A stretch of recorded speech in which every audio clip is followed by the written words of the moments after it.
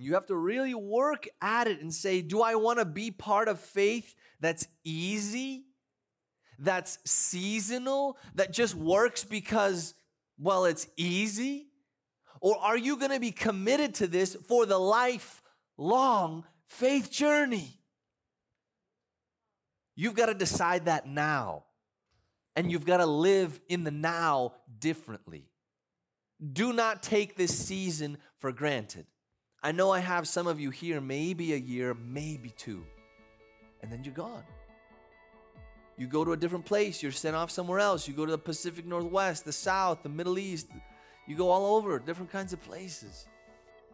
Hey, welcome to Night Church, the Friday evening service of Praxis, the young adult ministry of the Loma Linda University Church.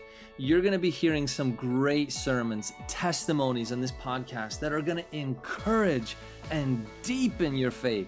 We are so excited that you're here, and I hope you enjoy this sermon, and so much so that you share it with someone that you love.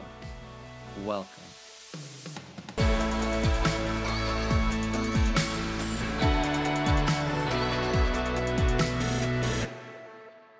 Good evening, everyone. Come on now. Good evening. Happy Sabbath. That's what we say around here. Happy Sabbath. If you're new to this Adventist community, you're like, man, what do you mean happy Sabbath? You'll know. You'll know. I look forward to it every weekend now because I'm an adult and not a kid. And I like having a moment when I can just really enjoy being around my family, when I can really enjoy a good nap. When I was a kid, my parents would force me to lay in the bed. I hated that. Now I look forward to it. Well, also, I look forward to spending this time with you in this series. The old guard is dying. It's an ominous word, dying. I spoke about dying this week on Wednesday. I'm not going to necessarily spend a lot of time more on dying, but I'm constantly thinking about it lately. I think about it more because I have children, 2.5-year-old, 1-year-old. So we're like, man, you're married? I've been married 12 years. I got married when I was 5. Just kidding. I was 22. My wife was 20. Kind of young. I know, it's kind of crazy. Yeah. But I remember Elaine and I, we were probably in our, I want to say like first year of marriage, maybe like first week. And we were talking about dying and missing each other. We were kind of being really sappy. And if you weren't here, oh my gosh. And we just started crying. Like literally crying, like, oh my goodness. And then we got in our first argument. You're like, can't wait for you to leave. Like, that'll be awesome. Well, I also ponder death in a different way now as well. Because I wonder what my legacy will be. I wonder what will follow me. I wonder what my children will be like when I'm not there to constantly tell them what to do. I also wonder what my legacy will be at this church. What will last? We're all passing through as pastors. None of us is permanent anywhere. But neither are you. You're not permanent in your state right now. Some of you are like, I cannot wait for this state that I'm in right now to be done. School, I'm done. Singleness, I'm done. The time I've been at my house when I need my own apartment, I'm done being at home with mom and dad. I need my own space. I'm done with this roommate who smells and doesn't clean. I'm done with this. I'm done with that. Sometimes you're done with certain states of being. But the reality is, when you think about the furthest and the last state of being, when you're on your deathbed, I appreciate so much what you said, Sarah. I've been in those spaces when you're with someone who's literally on their last breath, and they recount their life, and they start to tell you about their children, who they are, and what their biggest hopes were for the future that weren't realized, and they tell you about the regrets. I remember one day being called to a room, and a woman was passing away, and she looked at me and she recounted one of her greatest regrets. She said, I don't think God will ever forgive me. Why? What happened? She was in her late 80s. And she said, when I was a young 20-something-year-old girl, I had an abortion. I've been carrying this for 60 years. When you look back at your life, some of you are like, dude, I'm only 24. What do you mean when I look back, I've got so much to go? And yet the problem is you have no idea how many days you have left. I just had the funeral of a 29-year-old this week. 29 years old. You have no idea. So many times we think we are invincible. We think time will go on forever. I remember when I was a young boy and I'm like looking at teenagers like, I will never get that old. And I become a teenager. I will never get to my 20s. I get to my 20s, I'll never be 30. I'm 35 this December, on the 5th of December. Just want you to know, okay? I'll tell you my address if you have anything nice you want to bring. If you don't have anything nice, I will not tell you. But I'm getting older and I'm realizing that as I get older, I definitely get more bald. That's for sure. It's really starting to recede. But I also start to think about other things. Start to think about my legacy. What do I want to leave behind? This series is about those who are about to pass. Those who are about to leave and their final words. It's also a series about the reality that there are some who are older ahead of us, the rocks of our faith, who've held our families together, held our churches together, held our communities together, passing away. But there's also those people that we've looked up to that are falling away. Do you know where I'm going with that? People that we look up to that have literally failed us. People that we said, this is my spiritual guide in this life. This is someone that I want to admire, that I want to become like, and they fall away from faith. They make the most foolish decisions, and you're left with this reality. What do I do with this? How does this make sense anymore? Is my faith even real?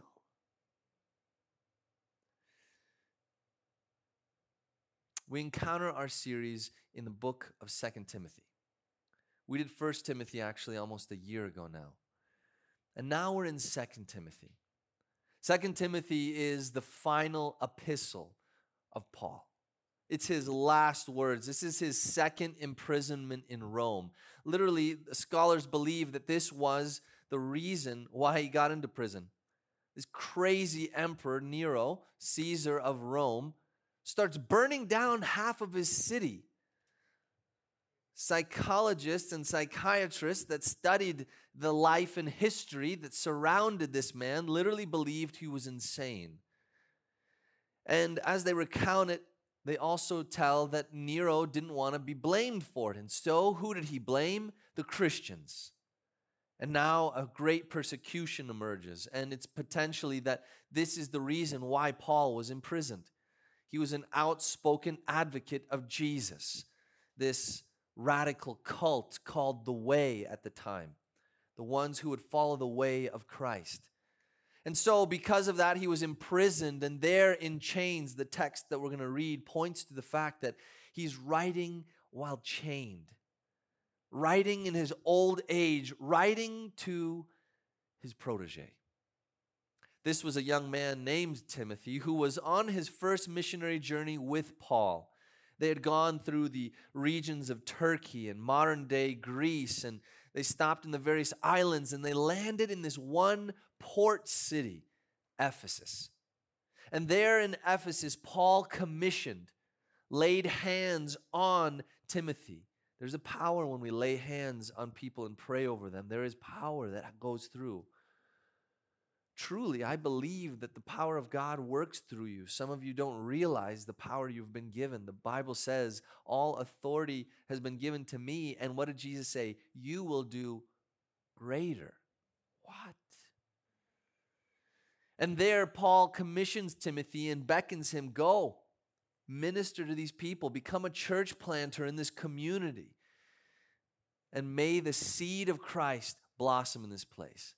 And so these final words, as this old guard, this man of faith, the pillar of Timothy's life is dying, he now speaks these last words.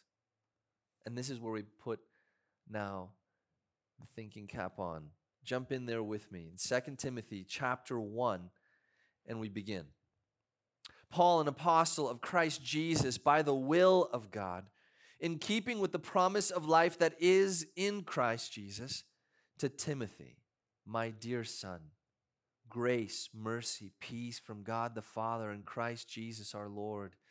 I thank whom I serve as my ancestors did, with a clear conscience, as night and day I constantly remember you in my prayers. He says there an interesting thing. He says he's following the faith that his ancestors did. Paul is in the line of people who were faithful. Paul is in the line of people who were willing to say, I will make sure that faith goes on beyond me. I will ensure that faith not only lasts my lifetime, but then those who will come. I've been reading through the Old Testament this season. I'm struggling to get through the whole Bible anymore, guys. I used to be able to do it every single year. Now I'm just praying I can get through like the books of Moses. Having kids has just done a number on my walk with the Lord in the morning. But I'm grateful where I'm at. I'm reading the book of Deuteronomy, and there I heard the words of Moses kind of speaking out this understanding of, and may faith last to your children's children. And may you ensure that your children's children know God. May you ensure that your children's children. And there's this continued repetition that faith not just lasts your lifetime, but beyond you. Everything I know about young adult ministry is an unfortunate reality. As I'm studying all of these different classes about spiritual development among young adults and reading books about that for my doctorate right now, I'm reading about this one unfortunate reality, and that is that most young adults, and I don't think that that's necessarily the case here, but most young adults actually could care less about faith. People say, oh, no, they're not religious, but they're spiritual. That's actually now a misnomer. No, they're not even spiritual. They might believe in spiritual things. They might believe also in vampires. Ridiculous. But they are not even spiritual any longer. I remember going to a restaurant with a buddy of mine when we were kind of young, doing what's called task force mission work. Spent a year of my life just leaving college and just serving in a community in Washington.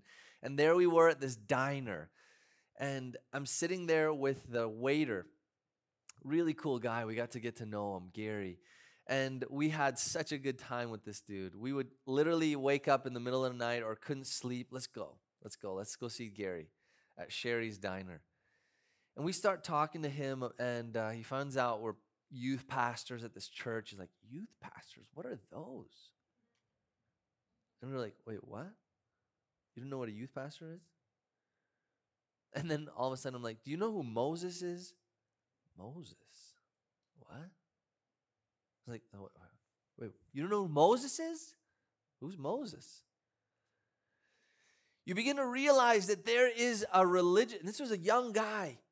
You begin to realize that the world outside of church is actually not that knowledgeable about things of faith. And you begin to realize that most young adults just care about, how can I get a good paying job? That's unfortunately the newest thing. It's no longer how can I serve a community, but it's about how much money can I make in the career I'm going to go into. How can I find someone that I'm going to love and cherish for the rest of my life? That's important. And how can I find a community of people that I can do life with? I'm going to become just the best version of myself with a bunch of people that I enjoy. But the question of faith actually doesn't even find itself on the top 10 priorities of young adults anymore. It's a new generation. Some of you might sometimes find yourself in that space. You're just like, dude, if I have time, I'll find some time for God. If I have time, I guess I could maybe pray or read the Bible. I mean, maybe. 90%, high 90s of young adults don't read the Bible even once a month. And so where do we find ourselves, you thinking about the words of Moses, now the word of Paul here, that he followed the faith of his ancestors? Is faith going to even last beyond this generation? Is faith even going to go beyond you? Will someone know about Jesus in your lineage because of what you believe right now? Will you last the long term? Will you have seasonal faith, or will you have lifelong faith? It's a big difference, huge difference. If you're in this whole thing for seasonal faith, well, this is where I'm going to find someone, I guess.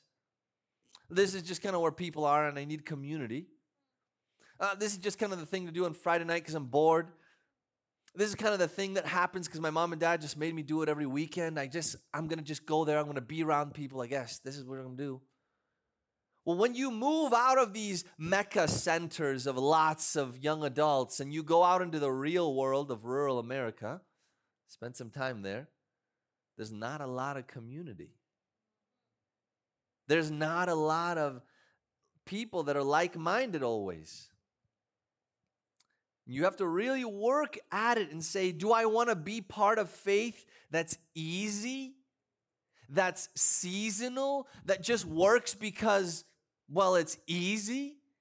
Or are you going to be committed to this for the lifelong faith journey? You've got to decide that now. And you've got to live in the now differently. Do not take this season for granted. I know I have some of you here, maybe a year, maybe two, and then you're gone. You go to a different place, you're sent off somewhere else. You go to the Pacific Northwest, the South, the Middle East. You go all over, different kinds of places. And so right now, in this season, you have to be in the mindset of build. I'm building. And you're not just building your resume, friends. You're not just building your educational credentials. You're not just building more letters at the end of your name. You're not just building more friendships with people. You've got to have a mindset. If faith is going to be important to you, if you're yearning to see that one day your children's children might know Jesus and love Him and follow Him, you've got to live like that now. There's got to be a difference in your life. Here, Paul looks at him and he says, I am reminded of the faith of my ancestors, of which I follow. Now, there are different ancestors in every family. I have two grandfathers, one who I never met, and one that I saw only once in my life that I can remember. My father's father. Amazing man. His name is Chedomir. He was a very religious man. Loved church. Loved studying spiritual things. Loved reading, thinking, pondering about God and the universe and just anything that there was that be about spiritual matters. He was a Serbian Orthodox. He also helped with his father build the Serbian Orthodox Church in our local village there in Serbia. Our family came from a very religious group of people. Now, my mother's father, also very religious man, loved the Lord, cared about his family, cared about Jesus, cared that faith would last a lifetime. He was a pastor. This one on my dad's side was a farmer. This guy here also, though, harbored the truth of everything he believed in his life. It actually came out in his life. He lived like a believer. This grandfather, this wonderful Orthodox man who loved faith, just loved it because it was interesting to him. Loved it because he just found it fascinating. But if you asked, did he actually live it out? That's a completely different question. Who are you going to choose to be like? Because the difference is going to be very serious. The text goes on and tells us some more words about Paul and what he has to say for his young protege. Verse 6. Verse 4. Recalling your tears, I long to see you so that I may be filled with joy. I'm reminded of your sincere faith, which first lived in your grandmother Lois and in your mother Eunice, and I'm persuaded now lives in you also. Oh. You see, Timothy comes from a line of people that actually believed and lived it out, a genuine, heartfelt faith. A faith that lived in his grandmother, a faith that lived in his mother, and a faith now that lives in him. The question we see, though, is why doesn't he talk about his dad? Where's Timothy's dad? Yeah, that's the question many of us ask about many of our own fathers. Where are our fathers? Where are the men in church? 60% of the church, and in some places even more, are female. You're talking about millions and millions of men who are sitting on the side in passive, uncaring, apathetic life to faith.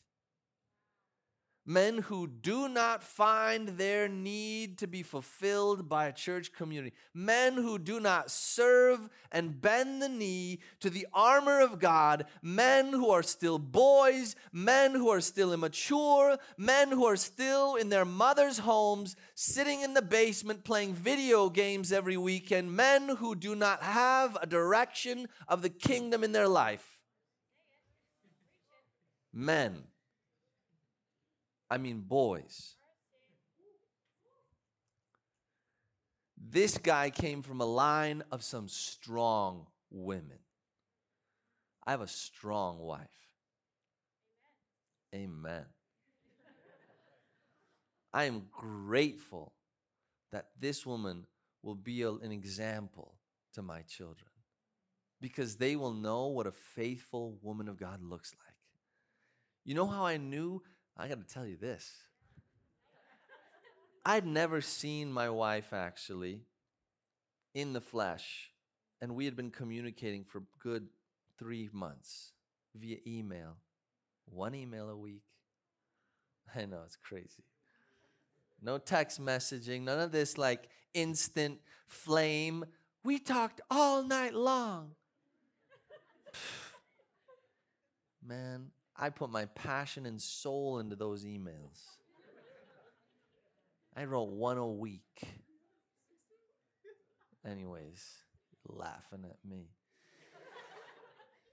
Anyways, you know how I knew who she was when I saw her the very first time? She was, I know this sounds ridiculous, but it really happened, okay? She was coming to the school that I was at, doing that youth pastor task force thing. And she wasn't even in the band, but she wanted to go there just so she could kind of meet me. And I was like, Elena, you don't even play any instruments. I know. I'm just going to help them. Do what? Something. And there she was. She was carrying a Bible and a John Piper book. You know John Piper, he's a theologian. I mean, this woman was a woman of God. She has the seed of faith planted in her deeply. You see, I am resting assured that if I should pass, sadly, any time now, my children will know Jesus, love Jesus, worship after the Lord because their mother does. But will their father? And will many of our fathers? Book of Acts tells us who his dad was. Acts chapter 16 and verse 1, it tells us here the very picture of who his dad was, and who will take a moment to think about his mom. Paul came to Derbe and to Lystra, where a disciple named Timothy lived, whose mother was Jewish and a believer, but whose father was a Greek. He was a Gentile, an unbeliever. Now, it's possible that maybe she came to faith in Jesus after they had gotten married. That's possible. And so we'll give her an out for a moment. But it's also possible that she compromised. See, that's the difficult thing. When you're a woman of God in a space where you just see either cowardly men or you just don't see any various kind of men that you would like to be married to that are strong, just men of God, and then you compromise. That's a possible scenario. The other possible scenario is that this guy was a Greek believer as well, but the text doesn't say that. And so most likely it's that he was an unbeliever, someone who didn't put their trust and faith in Jesus. Some of you have parents that are like that, and you're feeling really like ashamed, and you're bummed, and you're like angry, and you're frustrated. I've talked to some of you about this. I don't want you to feel like that. What I want you to do is I want you to pray for your dads. I want you to beseech God for your fathers. I want you to beseech God for your maybe unbelieving mothers. I want you to beseech God for yourself. The text is really clear here in 2 Timothy that he came from a line of strong mothers. But what else did Paul tell him? He said, "For this reason, I remind you to fan into flame the gift of God which is in you through the laying of my hands. For the Spirit God gave us does not make us timid, but gives us power, love, and self-discipline." The Spirit of God gives us love, power, and self-discipline. I want to leave you with this idea of legacy. Leave you with an understanding of what will your legacy be. When I was I want to say probably 15, 16 years old, I was sitting there in my dorm room asking God, what will be my legacy? And I told the Lord this. I want to be like Moses, to help my people out of bondage. I believe right now we are in a time when so many of you are serving under Pharaoh. You're serving under the taskmaster of more production, more looks, more likes, more this, more that. You're serving under the pressure of the constant urge and need to produce something, to be loved by people because of what you do as opposed to who you are. And Paul reminds us here at the very end here of this section that we're going to look at, no, the power of God that comes upon you is a power that is from me because of who I am for you, apart from your deeds and works. If you think about your legacy, I want you to think about this. Think about a legacy that is built and founded upon Jesus and trusting Him, living and modeling your life after Him. Paul goes on to tell Timothy, listen, remember the word that I gave you. Continue to follow it. Don't let yourself fall astray to heresy, to untruthful things. Listen, along this journey, you're going to see people that are going to let you down. Several of my good friends who are pastors literally had some horrible fallings away. Divorce. One guy cheated on this person, another on this person. One just completely left everything theologically. What am I to think? People I looked up to. One guy, literally, I believed I could study and achieve so much because of him. He came to medical school here. He was an elder at a great church in the community here. He was a powerhouse spiritually and academically. This guy became and is now a phenomenal surgeon. But he also cheated on his wife. He also now doesn't even believe in Jesus. Literally left it all. This guy was a rock to me. Now, what am I to think? What am I to think? Does it mean now that faith doesn't matter anymore? Because look at him. No. That's what I want to encourage each and every one of you now as I leave here and give you my final word for tonight. No matter who is dying or falling or failing away, may your eye be, as Paul tells us here, with sincere faith. Sincere faith that your grandmother had, that your mother had. I want you to look deep and back into your past. Some of you are first generation strong believers, and you're setting a new path. But for the rest of you, I want you to remember the heritage that you've been given and cherish it. Live into it. Love it. Paul tells him here, listen, I am not ashamed of the gospel. Some people are ashamed of me even, he says. He's in chains. He's an embarrassment to everyone around him because he lived out his faith radically.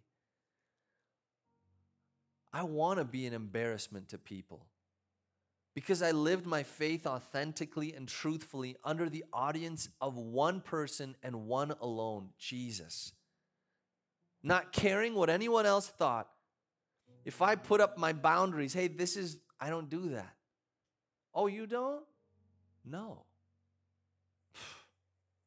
I don't care about that anymore. I don't care what people think. I'm starting to get to a courageous season in my life when I'm just like, Lord, I'm following you faithfully. Lord, I don't care what people think anymore. If I'm sitting here in worship and I'm praising God, lifting my hands, I don't care anymore. If I see someone doing something that I don't want to be part of and they kind of want me to be part of, I'm like, I'm sorry, I'm not part of that. And neither should you be in that. You know better. And I don't care if they feel judged because the truth is it judges you. Truth always judges you.